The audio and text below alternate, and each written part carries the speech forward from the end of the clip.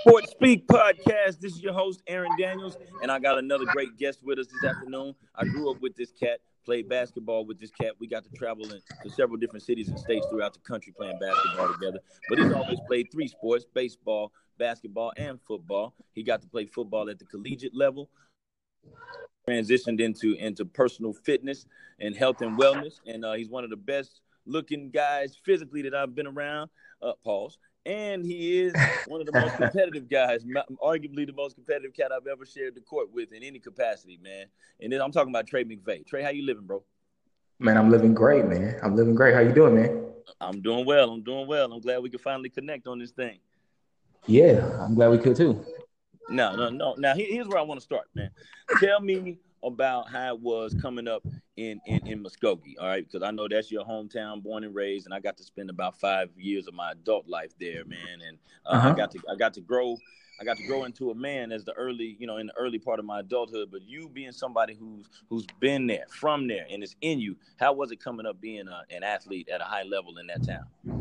It was great because, for one, I don't know what the level of the competition level is now, but when I was coming up, we had some really good guys. In the era that I was in, we have a couple of guys that's in the league: Robert Thomas, Stacey McGee, just to name a few right there. Rail Lewis went to go play at the collegiate level at Kansas. Jamil went and played at TU and OU. So those type of guys, competing against those guys growing up definitely will take your game to the next level, or you won't even be able to get on the field. So that helped out a lot with honing my drive to become better, because the guys around me in the era that I was in were also great athletes. And I started playing against those guys at a young age. And so it showed me that there are other athletes out there, other guys out there just like me. So it drove me to push myself to do extra to make sure I had that edge when it came to go head to head with not just them, but anybody I came against. Now, your competitive drive in nature has always been like, it's always been second to none.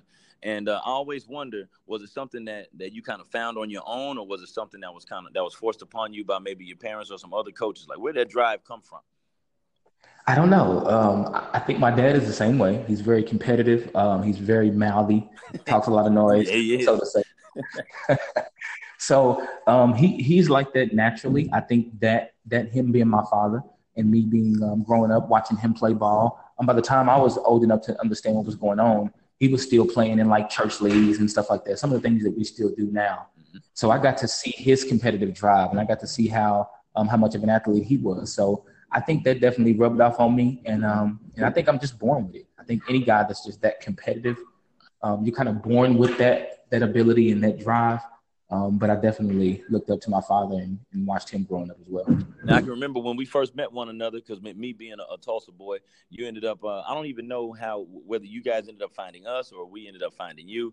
But to make a long story short, we ended up on the same AAU team, the Tulsa Titans, from, sixth grade all the way until just before our senior season. Man, what type of transition was it from you coming from Muskogee? Now all of a sudden you're in the inner city in the metro area with some guys that you are just now meeting, and not just getting along with them personally, but finding your niche on the court and being able to do what you do, athletically, but still not step on each other's toes. And I guess what I'm saying is, how in the world were we able to make those worlds collide?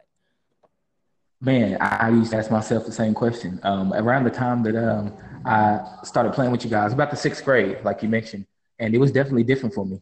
Coming from what I'm used to in Muskogee, coming from the guys that I know, playing with the guys that I grew up with, we kind of know each other's game. We know when we're open, what we're good at, what we're not good at, where you're going to be, and things like that. So kind of coming up there, connecting with you guys, being out of my comfort zone of Muskogee, Oklahoma, which that was the first time that I had ever really played Tulsa or the Oklahoma City area.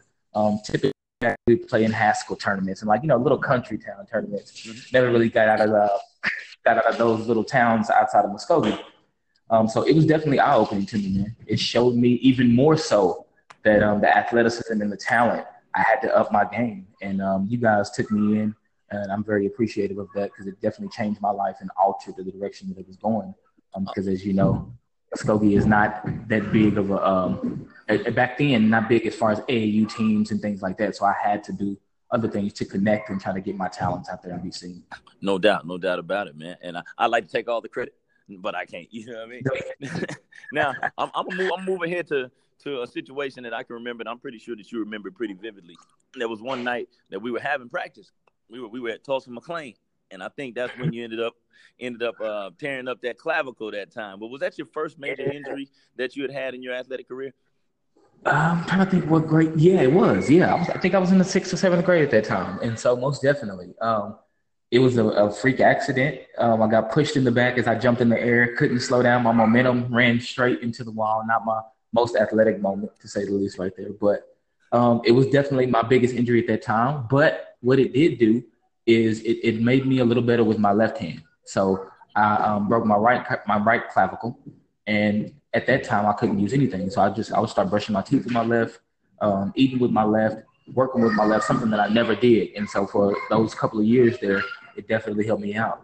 But yeah, that was my biggest injury to date at that time for sure. And then I remember another injury that you had. Man, now that this one, I felt both of them for you as much of it as I could. But I remember when you tore your ACL, we were in high school, and man, you were breaking onto the scene as being a real high profile football player, and you always had it in you. But you had some studs that I think were a year or 2 years older than you, and so you were just breaking onto the scene. Man, what was that experience like, and how in the world were you able to keep yourself from going crazy, having to sit on the sidelines and be inactive for as long as you were? Now that definitely the back for a major comeback. Yes, sir. It was actually what started me lifting weights. It started me actually getting involved in at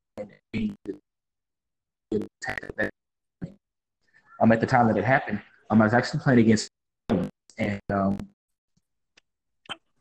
Sports Speak Podcast. This is your host, Aaron Daniels. I'm back with Trey McVeigh. Pardon the technical difficulties that we experienced, but I believe where we left off was Trey was telling us about leading up to talking about his ACL injury. Am I right, Trey? Go ahead and pick us back up where we left off. Yes, sir. So I was in the 10th grade playing against Felix Jones. He was a senior, 2 years older than me. And it was the first game I'd ever been spatted, or the first time I'd ever been spatted. Those of you out there who don't know what spatted is, it's basically where you have tape around your shoe and your ankle. So essentially your ankle is tied to your shoe, and it has no give. So I got myself in a situation where I tried to do a spin move and I broke down, and my ankle should have twisted or my ankle should have gave, but it didn't because it was so tight. And then my knee, basically my ACL snapped in half. Felix Jones then made the tackle, and my sophomore year of athletics period was over with within an instant, and I knew something bad had happened. But that's how I got into fitness. I couldn't do anything else, so I would just limp my way up to the weight room when the wrestlers was up there, and that's how I started lifting. And I started with core mainly because that was the things I could do with my upper body. And then I would do a lot of lat pull downs for your back and bicep curls. So that was my 3 go-to exercises when I first started lifting. Man, well, first of all, I got to commend you on that breakdown, because that may have been the simplest but the most easy to understand description in terms of how the ACL injury occurred. Now, I've seen these days, I'm seeing the recovery time for people who sustain that injury. It's significant than what it once was. And I can remember, you correct me if I'm wrong, during the time where you tore yours, did it take you a full year to recover, or was it a little bit less than that? It did. And I'll tell you kind of 2 parts here. It took me about 9 months to get back to where I could run basically full speed. It took me about a year to where I've mentally felt like I could cut with no problem. You know what I'm saying? So there's that mental hurdle that I feel like every athlete goes through that has a major injury. And I definitely had that. You're kind of leery of making that cut or leery of making that spin move. And I never wore a brace. I mean, you see a lot of guys tear their ACL, especially back then. You see a lot of guys tear their ACL and they wear a brace for a while. My doctor was actually Dr. J.R. Lorton out of EOC here in Tulsa. He was the same doctor who did Josh Heupel's. I believe it was Josh Heupel. Jason White. Which one of those quarterbacks at OU tore both their ACLs that year? Ooh, man, that's tough. I don't want to misspeak, but I believe one of them. I believe both of them tore one, I think, but I'm not sure which one of them tore both. I'm gonna have to do some homework on that. Well, yeah, he was the same doctor who did those repairs for their ACL, and I also think he was the same doctor for Rail Lewis, who tore his ACL the same year I did. So I think we all had the same doctors there, and he was a great doctor. He told me that the brace was more psychological than it was a hindrance of you tearing it again. So I chose not to. I think that helped me out with my mindset, knowing that I was the one capable of making those cuts, and it wasn't the brace aiding me. So, I think I got over that mental hurdle a lot faster than some athletes because I chose not to wear it. And that's just me. I could be, I could be biased in the situation, but sure, and I'm sure you are. But another thing when it comes to athletes, you in that case, you probably is arguable, and you'll correct me if I'm wrong, but were you in the prime of your physical athletic career at that point? And if so, were you able to? Was it hard for you to stick to the demands of the doctor, or did you try to get out there and be like, what, I'm feeling pretty good today, even though I'm not really clear to do this, I'm gonna go ahead and press the issue just to see where I really am? Most definitely, and I had a slight setback too, and I believe it was about a month. I think if I tried to push myself too fast because I was trying to get back out there, and I felt like I could, mentally and even physically, but it just wasn't ready. And it wasn't my ACL. The repair was perfect. They actually took my hamstring. Sometimes they take the patella tendon. They actually took my hamstring. And those of you who know me, which you do, I have longer limbs. I have longer legs and longer arms from my height. Yep. So they took a piece of my hamstring, and it was actually too long, which they didn't predict that it was too long for an ACL, so they doubled it. So I had my tendon ACL after the repair was double the strength of what it was before I tore it. Not a lot of people know that. Yeah, so I think that was definitely an aid in me recovering a lot faster. But I was about 8 months in, 7 months in, and I remember pushing it too much, and I jumped up and I came down wrong. And what it was is, without me having that portion of my hamstring and my quads weren't strong enough to kind of guide those ligaments and make those ligaments strong where they're sturdy. And I end up just tweaking it. I didn't do anything to where it was detrimental, but I definitely tweaked it a little bit, and it kind of set me back. So that taught me a valuable lesson to make sure I'm 100% before I ever try to come back and make sure I'm listening to my doctors. But yeah, I was just like any other athlete. I pushed it too late. When you pushed it, were you out there on the field work doing some running, or was it you trying to elevate? And it was a pickup game. I would always try to play pickup just to get those ligaments and get those muscles strong around it. And I would always limit myself to certain things that I would do. And it was during a pickup game, and I definitely was mad at myself for that. Well, yeah, it happens, but I guess the best news of all of that is you didn't do anything that was going to put you back at square one, where you had to start the whole process over again. Right. And that's a great thing. Now, you and I had some conversations. You were breaking down to me some time ago about how rigorous the physical therapy was. I mean, training not just one leg but both legs to get back right. Man, how tough was the physical therapy? It was tough, man. It was tough. I can't even really remember what the physical therapist, what the name of it was. It was down in Muskogee. I know it was on York Street, but it was a tough. I remember a lot of the little things that they had you doing. It's the tedious work. It really wasn't the work that they were doing when I was trying to strengthen my quads or strengthen my hamstrings. It was that tedious work, like they called them like I forgot what it was. They would set you down on a chair, and the chair was like one of the roller chairs, but it was like real squeak school chairs. And you can hear them before you see them a little bit as well. And they would make you like drag yourself around the whole facility with just your heels and just that one right leg, and then go switch back and just that one left leg. So just imagine the quad burn. You just nobody really works on those type of details until you have a significant injury where you have to. So I definitely wasn't used to it. I wasn't used to that style of training. But I could definitely tell you when I came back from it, it was insane. I jumped higher. I was a lot quicker because I had to focus on the minor details of those muscles that makes you explosive, those fast twitch muscles. So, man, that's definitely something that I would take for granted, because I literally sit in a chair with wheels every day at work, and I'm just rolling. But too much of that, now you're making me think about it. I'm like, all right, man, I need to go ahead and stand up, because walking is going to be a little bit easier than what I've been doing here. Right. Now, then during the time you're in the weight room, right? You obviously you it paid off in terms of your physique and how you're looking now. But was the weight room something foreign to you, or was it something you had always done, just maybe not at that same rate before the injury? I never took lifting serious. In football, typically is when you're going to take it the most serious, and that's when the coaches are the hardest on you, especially in high school. But they're not always in there. They can't always watch you. I was always athletic, and I was always pretty fast, and I could always jump. So I never took the weight room as serious as I needed to. And so when I tore my ACL, I just didn't have anything else to do. So that was actually the first time where I focused on certain body parts, certain exercises, and things that I'd never done before. I just go to the gym and I just go to the weight room, and whatever coach said do, I probably do half of what he said and leave. Booby Miles style. Yeah. And that made me have to focus. So it was just like, well, hey, I'm already here. I can't do nothing else. Might as well. Why not? That'll work. Were you in there on your own accord, or did you have one of your coaches there guiding you through the process and showing you proper technique and giving you the target areas to work with, or did you just take the wheel on your own? Yeah, I mean, I just took it on my own. I can't remember who the wrestling coach was at that time, but he was. I thank him now because he would let me come up there. I knew the exact time the wrestlers lifted.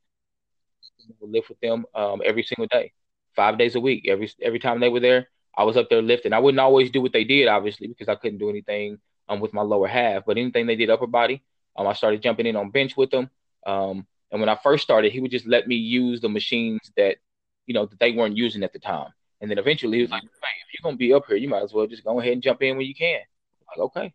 And that's how I started. And ever since then, I've just always been fascinated with how I can tweak or hone another muscle that I haven't hit, or what's a different area or different angle that I can do. Ever since then, I don't know what it was. It was just something that fascinated me at the time. Man, so physically you came back from your injury and way better than you were before you even got injured in the first place. Around what time do you remember which month of which year that you were back 100% clear to compete with no restrictions? I don't remember the month of the year. I know I toured football season of my 10th grade year, so that was 2005. Yes, sir. I was at that game. Yes, sir. Yep. So whatever. So they're in football season right now. So it was like the second game in, I think. Second game of your junior year? Of my sophomore year. No. I'm talking about when you made your return. You talking about when the injury took place, correct? Yes, when the injury took place. Yeah, I'm with you.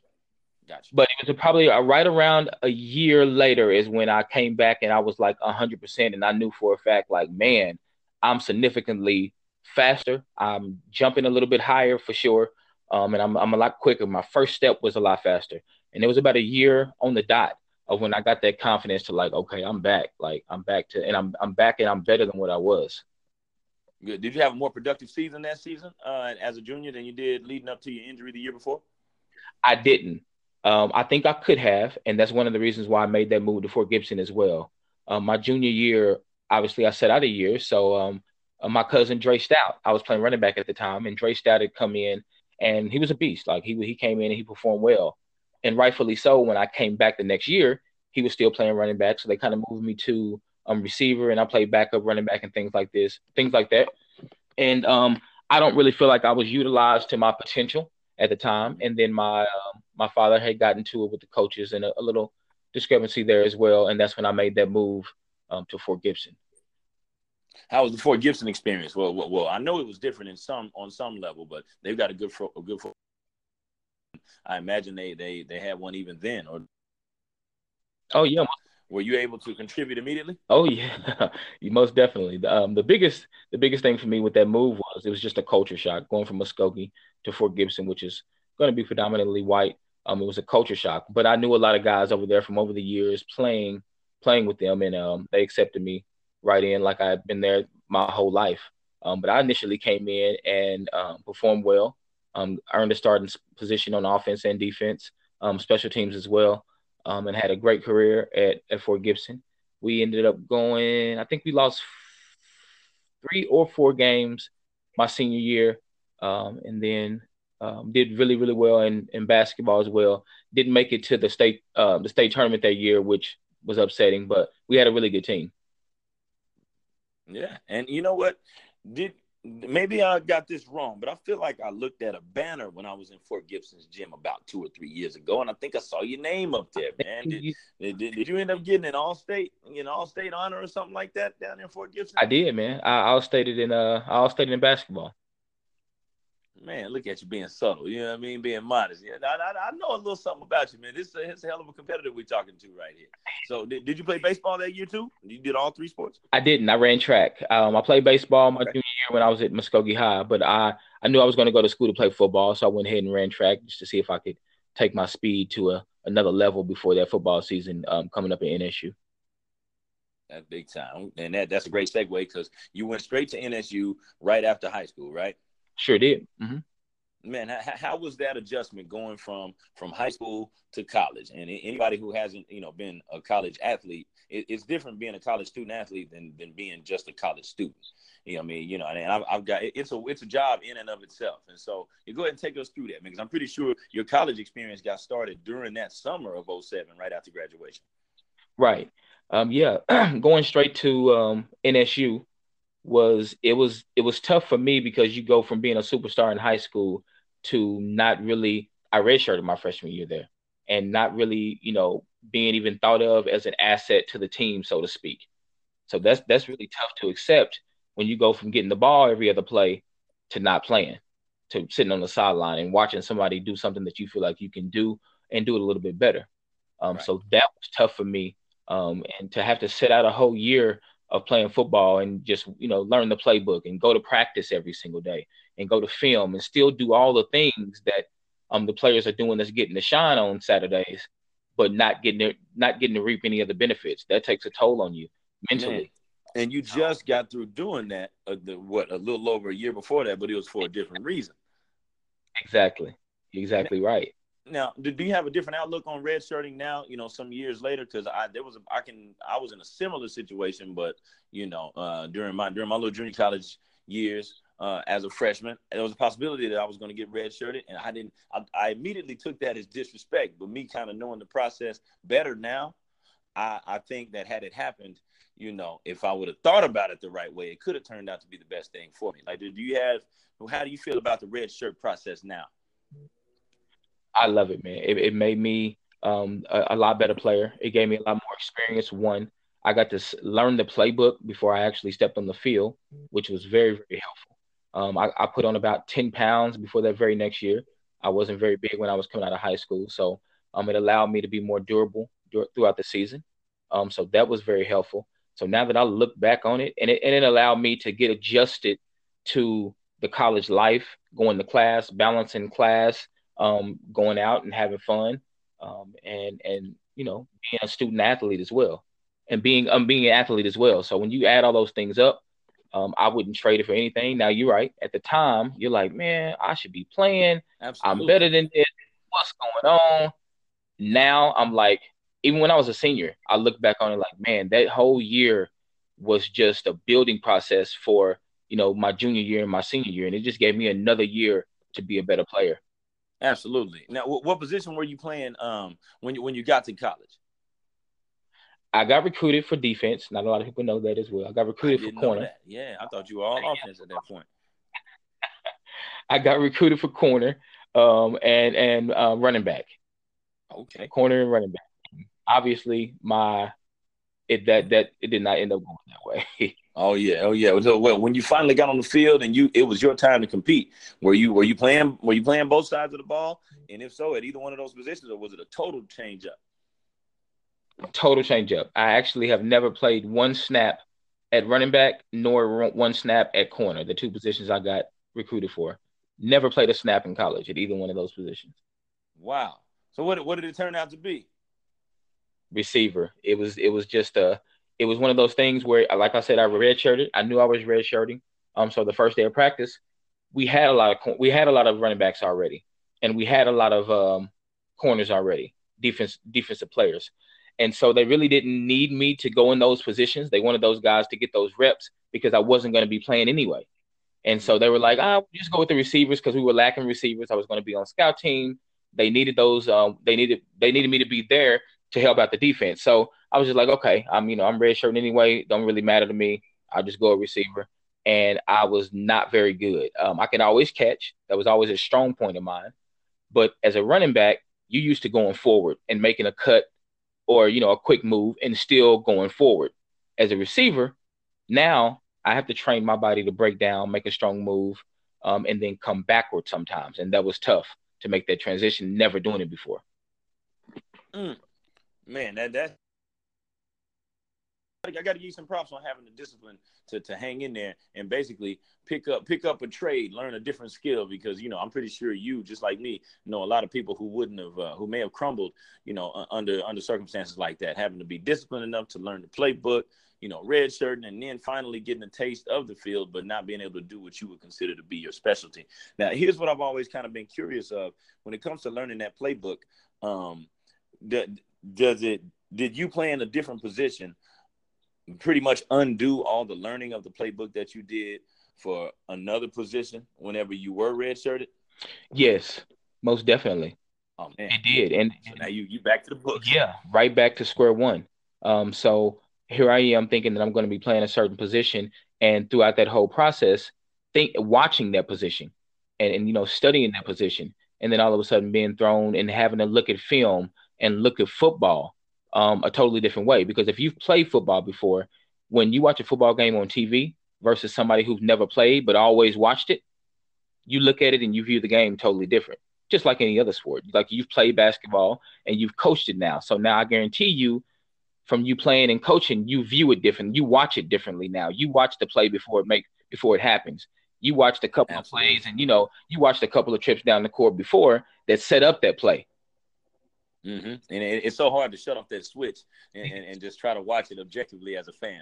I'm pretty sure you go through that too as a football guy. Yes, because I look at play actions that happened, 2 series ago, that he ran that same route. Now all of a sudden he's open, and everybody else thinks like, oh, he just made a great play. No, that play was set up a while ago.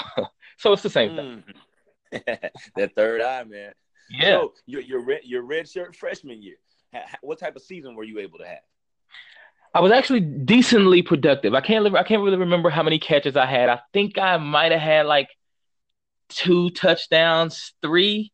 I think I had 3 touchdowns. Yeah, 3 touchdowns, maybe like 25, 30 catches at the most, I think. Okay.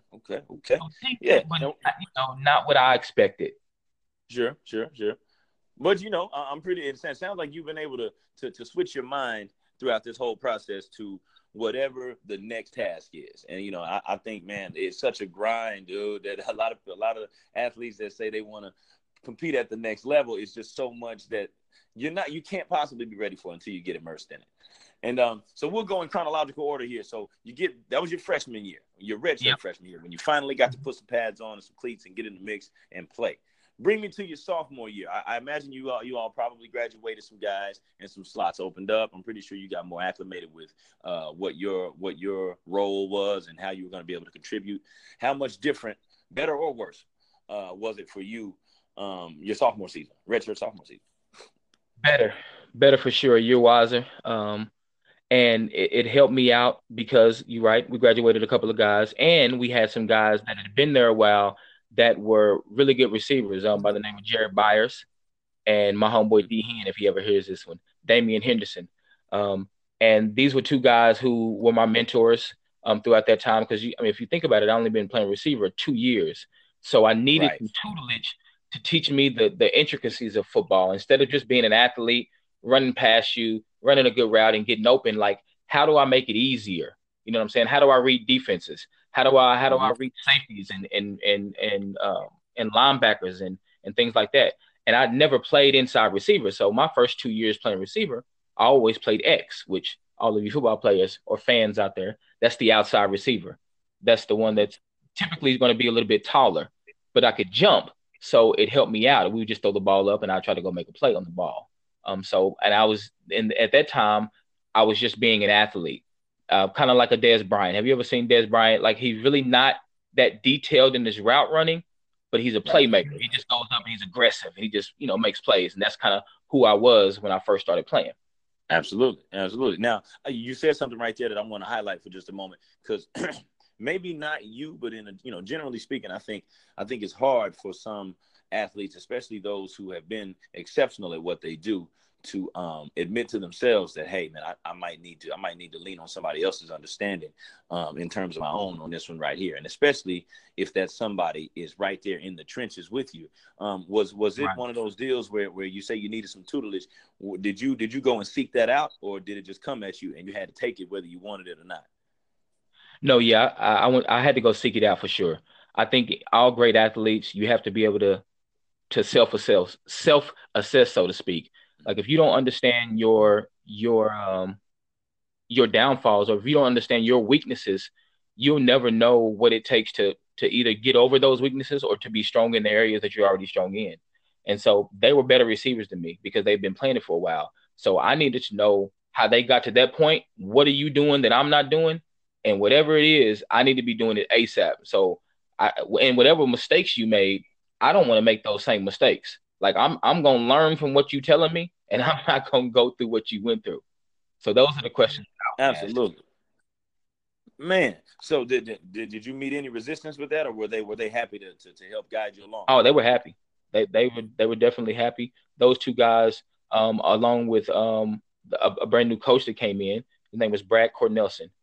He was a quarterback coach at OSU the year before he came to NSU. He's actually the offensive coordinator now at Virginia Tech, I believe. And I believe he's the head offensive coordinator there. Yeah, I'm pretty sure he is. So those three things that happened there changed my career and made me who I was, the player I was my junior and my senior year, which my sophomore year, I believe I had 6 touchdowns and around 40 catches, probably something like that. Oh man, so you went up in both of those departments, Went up Sam. in both.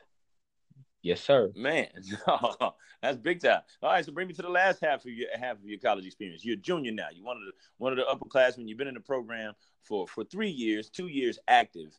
First of all, how was that weight room experience? 'Cause I'm pretty sure the demands were a lot higher at the collegiate level than what they were the way you described them at the high school level, and I'm pretty sure your appetite for it went up too. How was that, man? Yes. I started to realize how important the gym was around my sophomore year when it comes to the details of the lift. Not necessarily how much weight I was lifting, but the details, what muscles I'm working, and things like that. So that helped me out learning from the older guys to understand it's the details, it's the technique in the lifts that's going to take you to the next level. Because at a receiver, now when it comes to like linemen and running back and things like that, you want to be more powerful. You want to be good at the bench and the squat and things like that. But when it comes to receiver, I want to be good at my first step. I want to be able to jump, get to my highest point before you, and things like that. So I would lift a little different. And then we had a strength and conditioning coach by the name of Greg Richmond who came in. He played DN at OSU and he played in the league. So he came in and gave me a lot of insight on what NFL guys were doing, put me on an NFL program that took my athleticism to the next level because of the things that he was teaching me and the exercises that we were doing that was so different than what I'd ever done before in high school, as opposed to what the other position. Man, that's amazing. That's amazing stuff. It sounds like you were surrounded with the resources that you needed to become the best at what you do. Now, and I'm pretty sure you had the dream of going and playing professional football in the NFL, correct? Right. Now, here's what I'm getting at, and I mean no disrespect to anybody when I say this, but when I think about guys that we sort of grew up around or grew up competing against, I think about Chris Harris, you know what I mean, who's doing his thing in the NFL right now for the Denver Broncos. But I also remember watching the both of you in the peak years of y'all's athletic career at the amateur level, and I'm like, man, I always saw you as being the pretty much the exact same athlete. You know what I mean? Maybe you may even have had more athletic prowess. And I'm thinking, man, if Trey could get that break, that dude could be making some big time money and some big time noise on Sundays and Mondays, man. What ended up happening between you finishing your collegiate career and then you moving on to being a real adult and then going on to the next chapter of your football career? So my senior year was definitely the best year that I had in my college career by far. And it put me in a position to The NFL teams were looking at me. I had a couple of NFL teams actually come to some of the practices at NSU, watch me practice. And so I thought I was for sure going to be going into the getting drafted, at least getting entered into the draft and being invited to the combine. And when that happened at the time, I turned down a lot of my CFL opportunities that I had because I'm thinking like, okay, I'm going to make it to the NFL. I'm not really worried about the CFL. And so when the NFL didn't happen, I tried to go back and lean on the CFL, and my time had passed. And so whenever you're having an opportunity to go to one of those elite levels, you have a small, very, very small window. And I feel like I missed my window for whatever reason. I think it was a God thing as well, which we'll kind of get into that in another interview. But yeah, I feel like I had the ability to play at the next level. A lot of the guys that I played with feel like I had that ability. For whatever reason, it didn't work for me. When I did have my combine, though, I did have a combine for the Atlanta Falcons. And I just truthfully, I didn't run my best. I never had that type of training that, knows the details of the 40-yard dash. I kind of trained myself to go run it. And I'm not really going to stand out on paper when it comes to how fast I can run and how quick I can do my 5-10-5 shuttle. Those are the type of things that stand out, especially when you go D2. You have to stand out in the speed area and the quickness area when you go to a smaller D2 school like NSU, especially on paper going against other D1 guys. Because if they look like me on paper, but they played at OU, who you think is going to get the opportunity? Right. That kind of big time. I always say, if the combines were a little different and they allowed me to put on pads and they allowed me to show my athleticism and see my intellect of the game, I think my opportunity and everything would have turned out differently. But for what it is, they got to figure out a way to separate people. So, and then the combine is the way it is, and it's all about numbers, and that really hurt me in that area. I got you. Now, let me ask you this: did these NFL coaches and scouts did they have film on you at any point? They did. They did. Yeah. Now, this is where my problem is. You know what I mean? And not to cut you off, but I got to throw this at you, and I want you to answer this for me. And I know I'm not as privy to the process as you, because you definitely are more of a football guy than I ever was. But to me, when it comes to evaluating somebody's talent or somebody's ability, wouldn't live action in real time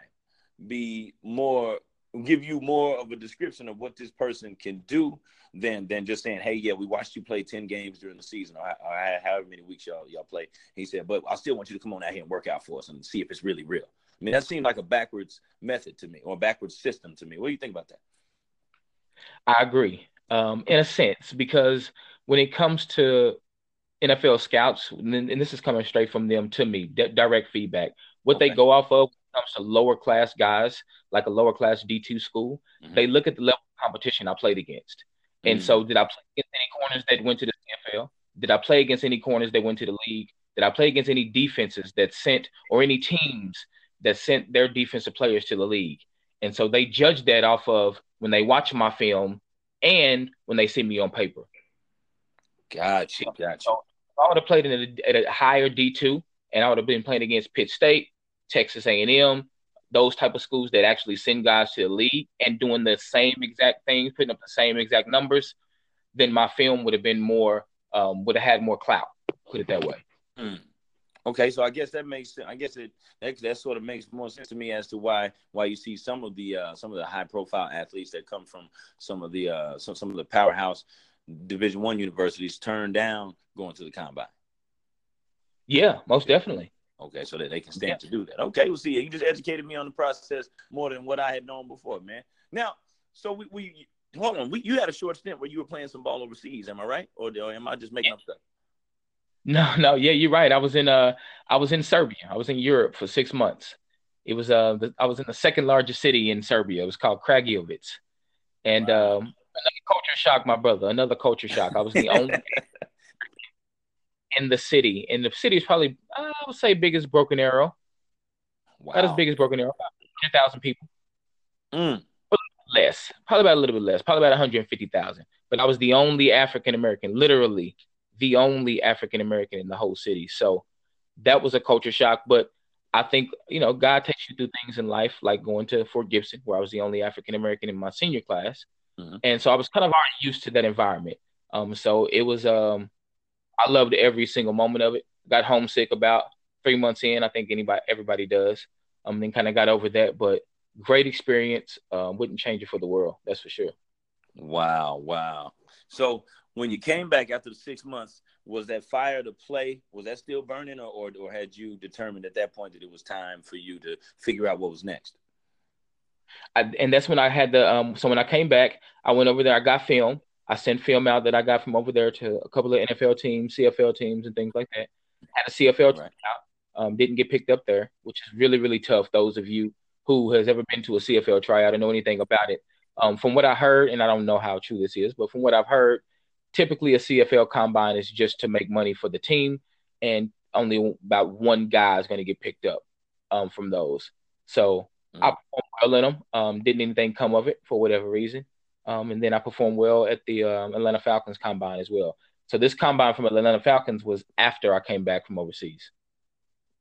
Oh man, okay, okay. So that makes sense in terms of gradually moving up, getting those opportunities, but it just happened not to work for you. And then Yeah. at some point in there, you ended up making a real grown up move. I remember you had your son on the way, your oldest, and then you ended up getting married. You know what I mean? And obviously that spells a lot of change in and of itself, man. How did that correlate to everything that you had been going through at that point? Oh, it. So when I first found out I was going to have my first son, and when I got married, I was a sophomore in college. This was before my anything I'd done in. This was before I even really made a name at NSU. Oh So wow. that in itself, trying to be a father, trying to be an athlete, trying to be a student, trying to be a husband, all in one was definitely life changing for me. It made me a better athlete because my lifestyle became more structured than what it was. I couldn't be a typical college student, and it Right. made me. I just think I definitely think it just made me a better athlete because I got more rest. I had a more structured lifestyle, and I was at home a lot. Man, had to get that discipline by hook, change things up, Right. man. And I always commend you for doing that because to put it in a short and simple statement, it seems like those who's like you or also who fit a description similar to that, it forces you to grow up a little earlier than maybe somebody else your age, man. So I got to give you the nod on that. And now let's talk about what you do nowadays, man, because I follow you closely and also from a distance since we don't live in the same city anymore.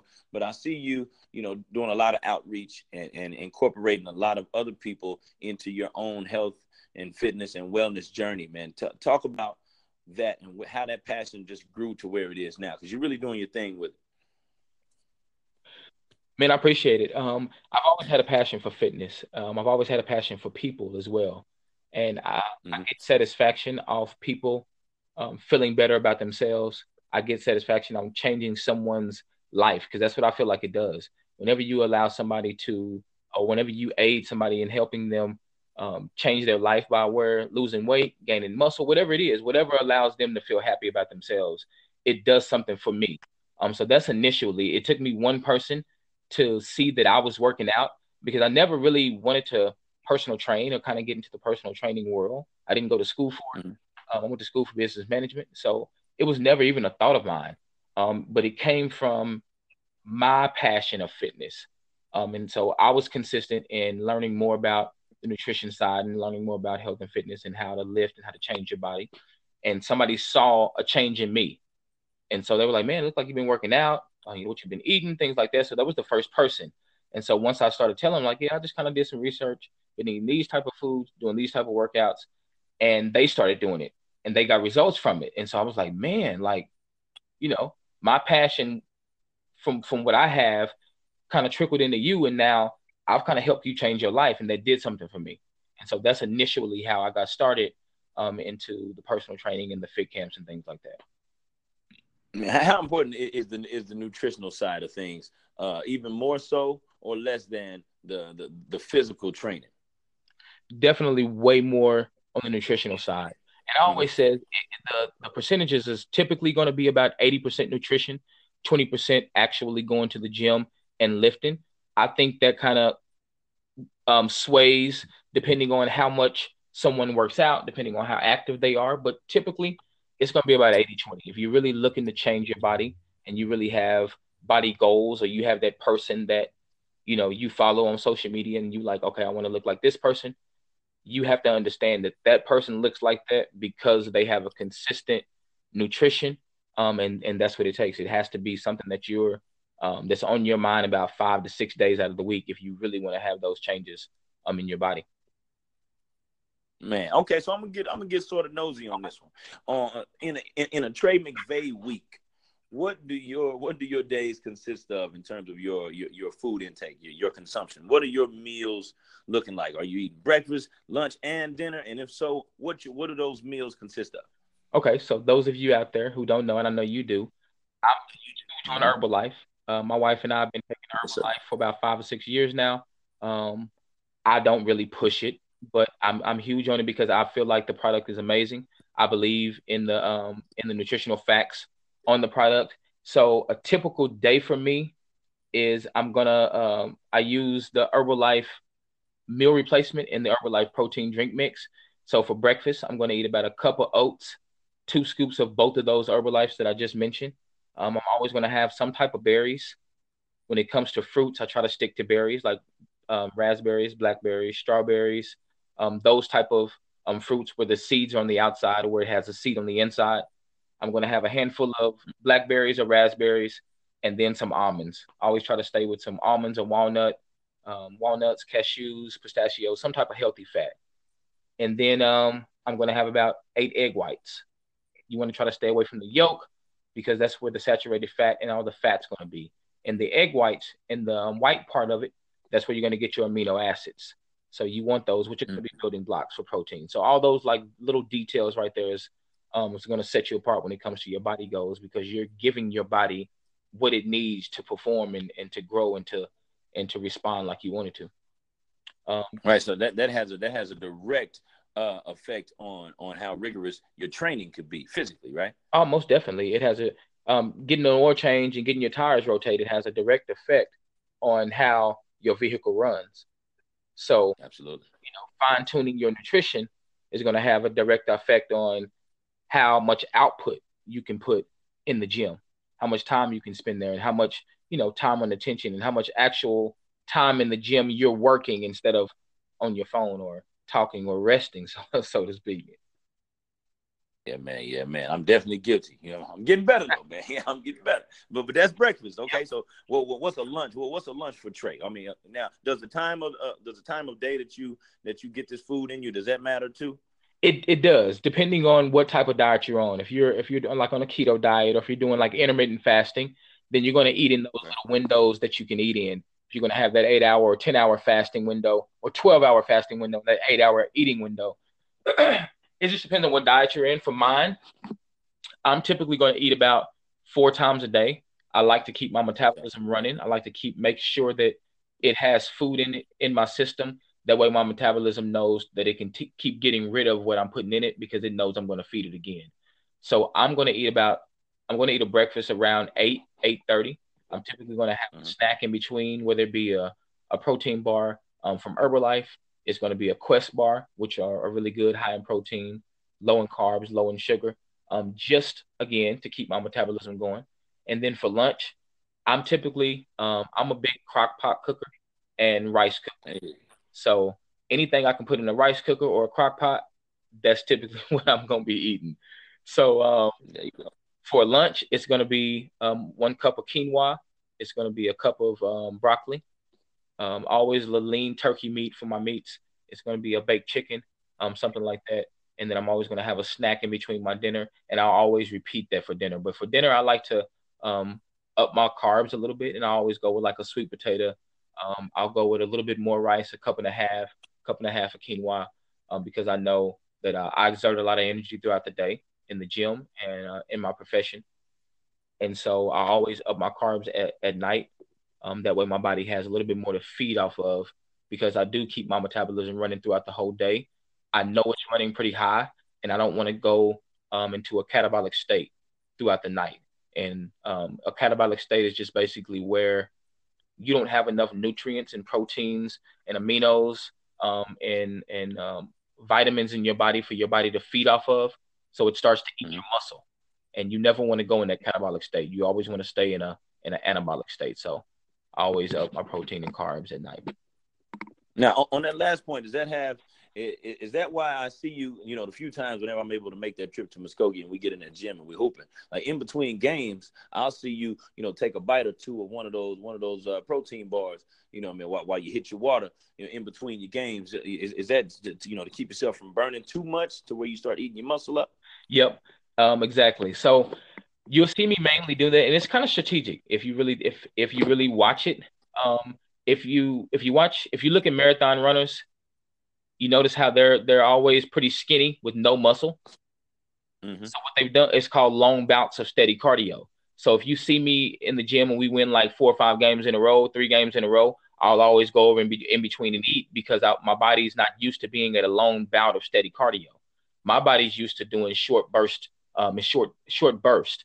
So 30 seconds on, 30 seconds off, a 30-second sprint down, and I'm resting.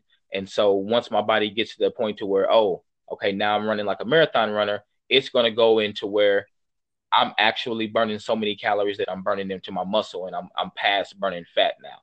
And I don't want to get to that point. And so I always eat to make sure I keep enough protein in me to where I never go to where my body wants to burn muscle and eat my muscle up. I want to keep as much muscle and burn as much fat as I can. Are you able to feel whenever that starts to happen, or is it just one of those deals where you start to look at your body after a while and like, wait, hold on, I'm looking a little frail here? Yeah, my muscle definition, my muscle pump comes after a couple of days of depletion of a certain carb or a certain protein or anything like that. I can feel it in my energy level when I know my carbs are low, and not necessarily like I get fatigued running or anything like that, but my output level when I'm lifting in the gym. I can tell if I go down 10 pounds, like my carbs are probably low. I don't have enough energy to lift. I can tell in the details of that just because I've been doing it for a while though. Man, that's called knowing your body right there, boss. Yeah. Now we're gonna take you back into the weight room. Okay. A Trey McVay week. What is your workout regimen or routine? I mean, how often are you lifting a day? Are you a 1 a day guy, or are you 2 a day guy, or does it just vary depending on how you feel? Because I know you'll get competitive every now and again and see somebody else working. You're like, you know what? I'm gonna go hit round 2. What are your weeks looking like? You're exactly right. I think that's one of the biggest problems for me of writing a workout plan for somebody is because my workouts are so sporadic and I don't really go off on body parts. I make sure I hit certain body parts throughout the week, but it's not necessarily in succession. So I always go on how I feel. Like, where does my body take me on the next? And I call it controlled chaos. That's how I lift. So it looks sporadic and it looks like I'm just doing something, but it's actually strategic. And it's a plan behind it. And I call it 3 sets or 4 sets of failure. And so if I'm doing a set of bicep curls, I'll do 50 pounds, as many reps as I can get. I'll drop to 45, do as many reps as I can get, drop to 40, do as many reps as I can get, and then drop again. So 4 sets of failure. So I don't know how many reps I just did. I just know I did it until I couldn't do it no more. And I set it down. And I'll do everything like that with an ab in between. So if I'm doing bis and back, I'll do my back exercises the same way. Lat pull downs, heavy as I can go for as many reps. Drop as many reps, heavy as I can go, and I'll do an ab in between. And so I never allow my body to recover. And I just call it time under tension. And I call it range of motion. So everything I do, I stretch all the way out and I contract all the way down every single time. And so that's how I've gotten my body to respond a lot faster and get a lot faster results coupled with my nutrition. Man, and those are major gems you're dropping, man. For those who tune in and listen to this, you're gonna get more than your fair share. You're gonna have to start charging them, Trey. Now, last thing I want to throw at you, man. I know you're a busy guy and you've been more than gracious with your time. All right. Well, here's what I've been kind of watching from a distance. You know, we all get up and we work for a living, but it seems like you got your hands in so many different things at one time, all pretty much with the same foundation, stemming from the same place. But what all for a living every day? So I work at Orange Theory Fitness, which is a new Okay. concept here in Tulsa. It's just a heart rate based concept, basically. It's a class environment. I'm on a mic. Everybody in my class has a heart rate monitor on. I can actually see your 5 heart rate zones on 2 big TV screens. And I'm basically taking you through your different zones to make sure that you're in your fat burning zone at certain times of the class. And so what we specialize in is treadmills, row machines, Bosu balls, TRX bands. And I basically take you through a series of lifts. 50% of the class is lifting, power, and strength, and the other 50% is going to be cardio based. And so sometimes we run uphill, sometimes we do 30-second sprints, 1-minute sprints, and I just basically coach you to make sure you're burning calories after my class is finished. And we specialize in what is called EPOC, and it's basically an afterburn. So I'm into that right now. Yeah, it's pretty detailed, and it's guaranteed. So that's why I was attracted to it, because again, like I mentioned at the very beginning, why I'm so passionate about it is because I love to see people get real results and really, really change the way they look at themselves and their self-esteem. And so if I can ever get behind something that I feel like can give you guaranteed results, I'm going to get in it because, you know, I love to help people. And so with that, I've seen ridiculous, like I don't even think I can explain it to you, ridiculous results coupling Orange Theory with Herbalife and vice versa. So that's what I'm into right now. I coach my son's football team as well. Hey, that's all right, man. Yeah. And now that I didn't know. How's that been going, man, with them little old jokers?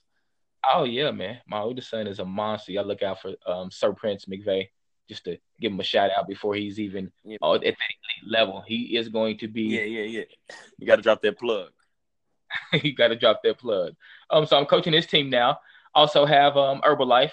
I'm into partnership with Brookside Nutrition up here in Tulsa, which is a nutrition club close to where I work, in partnership with them. And I'm doing Herbalife on the side and doing personal training and sports-specific training, you know, working on explosion and plyometrics, which I've been doing for a while for my athletes out there, and weight loss as well for my women and my men who are looking to drop some weight.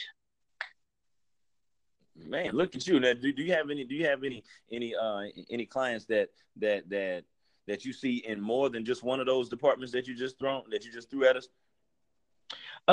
Yes, I do actually. I have a couple of clients from my Orange Theory family that it's a couple of guys who are, you know, taking Orange Theory for the weight loss side of it, and then using me outside of those classes to gain that to build that lean muscle that they're looking to build as well. So yeah, it's a great opportunity for me to kind of double dip, so they say. Heck yeah, you double dipping, man. Ain't nothing wrong with that. Ain't nothing wrong with it at all. Now here's my thing right here, and I was having a conversation with somebody close to me the other day. We all have our things that we love, the things that we are passionate about, and then we have the things that we absolutely have to do no matter how we feel about them. But I also think that we all have our vices. There's a human element that comes to everything. Now I know I dressed that up, but I'm gonna ask you the simplest question ever. When Trey McVeigh has a cheat day, what does he eat, man? I remember you said something to me one time. You was like, man, I don't have cheat meals. I have cheat days. What's the cheat day look like for Trey? What are your bad favorites? So my all-time favorite, which I will never be able to stop eating, I can never say that I will never eat this again, and it is cereal. I cannot stop, won't stop. I just can't. I used to eat Post Toasters when I was younger. I used to eat cereal so much. And so if you give me some Fruity Pebbles, whether it be Cocoa Puff or any type of Fruity Pebbles with some cold ice milk, I can't turn it down. And it is what it is. And Brahms Burgers. I love burgers when I'm going for a cheat meal. Love them. What else do I love? I'm a big sweet eater, so anything I can have. Cheesecake. I love cheesecake. I'm gonna tell you what. I ran into you at the Tulsa State Fair a couple years ago. You was smashing a donut burger, man. I said, look at this dude. Donut cheeseburger. Yes, ladies and gentlemen, I am not a robot. Those of you out there, you need to reboot that system. Nobody needs to be eating healthy 7 days a week, 24 hours a day, 365 days a year. It's not feasible. So you want to make sure you're giving your body that mix up. You want to give yourself 5 to 6 days of healthy meals. And then I wouldn't say give yourself a whole day of cheat meals. It really depends on your activity level. Like for me, I'm still so active. I play in, flag football leagues on Sundays, a basketball league on Mondays. So if you're really, really active and your cardio is up there, you can have a couple of cheat meals throughout the week and it really won't affect you that much. But if you're one of the ones who only do cardio at the gym, and you may get a little bit of cardio in every now and then, you want to make sure you stick to a cheat meal. You stay away from buffets and you stay away from taking home leftovers, because now it turns into 2 cheat meals and you're just setting yourself up for failure. So that's whoa, hold on. That's a super gym right there. I never thought about it like that. Hey, you don't to go it, just leave it. Just leave it there. I'd rather you eat it all in one setting than take it home. Just eat it all in one setting. Go ahead and be gluttonous and eat it all at once. And don't take it home, because now you're gonna change it into 2 bad meals and it's getting in your system in 2 different hours at 2 separate times. So 2 separate times. So great point. Now I feel better about not eating leftovers that much. Now I know I said that was the last thing, but man, you got so much insight, man. I got to keep going. I'm got one more thing I want you to hit us with. If somebody was wanting to, let's use a common phrase. They want to get their life together, starting tomorrow, right? What I see a lot of, and I'm pretty sure you've seen just as much, if not more, folks getting started on a path, but ended up falling off the wagon relatively early. I'm not sure what leads to that, but in your estimation, what approach should a person take, whether it be in terms of physical fitness and nutrition, should they take in the beginning stages, to where they don't try to just jump out there and quit everything that they've ever done bad, cold turkey, and then ended up getting overwhelmed about 3 days in, and then just say, you know what, screw it? Most definitely. I would take slow steps. So if you're someone who eats typically unhealthy 7 days a week, you don't want to try to go 7 days a week eating healthy right off the bat, just like you just said. You want to take baby steps. You want to try 3 days out of the week. You might want to try every other day to start off. But you want to make sure you set yourself up for success. You want to make sure that you start with nutrition first. Never think that you can change your mind that, okay, I'm going to be more active. I'm going to go to the gym. I'm going to walk that mile every single day. I'm going to walk around the block like I said I was last year for my New Year's resolution. And then you never decide to change your nutrition. Because what happens is anybody can do the 20%. Anybody can change their activity level and get more active. That's the easy part. But so many people start there and they don't see results because they never change their 80, that they stop doing everything. They're like, oh, this ain't working. So I'm done. I'm not even going to do nothing now. I'm just forget it. And then now they're in a deeper hole than what they were before they even decided to get active in the beginning. So anybody who signs up with me to want to do personal training, I always make sure they can follow a diet plan first, because that's what I need to change before I can change your body, is your nutrition. So if you can eat right for 2 weeks, now I can train you. Man, you know what? I think that's big. I was hoping that you weren't going to say for 1 week, but a month would be a little long. But 2 weeks, I think that's like the perfect amount of time to show that you really want it. Because I think we all got to take ownership in our own improvement, right? Most definitely. And that's the only way you're going to really get the results that you're looking for, is you have to say that, okay, hey, this is the type of nutrition I'm going to eat. This is what my personal trainer, my nutritionist, my friend that looks amazing, this is what they eat. So why not? If it's working for them, I'm at least try it. And you have to actually give yourself enough time that your eyes can look in the mirror and you can see yourself changing. If you never get to that point, you'll never get addicted to it, so to speak. You'll never know that you can take it to another level. But you have to give yourself at least 2 months. They say how long do they say to create a habit? Oh man, you know what? Really, I thought it was 3. You might be being generous with 60 days. I thought it was 90. It probably is 90. They say 21. 21 days is not enough time to see results. One, and to create a habit, definitely not enough time. So you can't say it's too hard until you giving yourself, like you said, I say 90 days, 3 months. If you're doing the right diet plan and you're doing the right workout plan, you should be seeing results, and pretty significant results in 3 months. Man, major gems.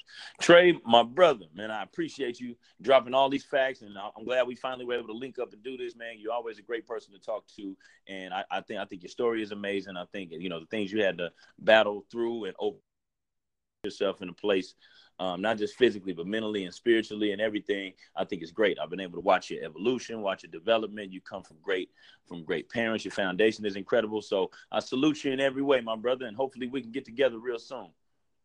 Man, I appreciate it. I appreciate the phone call, taking the time to hear my story, man, and allowing me to spread some love and spread some knowledge about something that I'm so passionate about. No doubt about it. Well, folks, that's been another episode of Sports Speak Podcast. We're going to hit y'all up again next week, so stay tuned.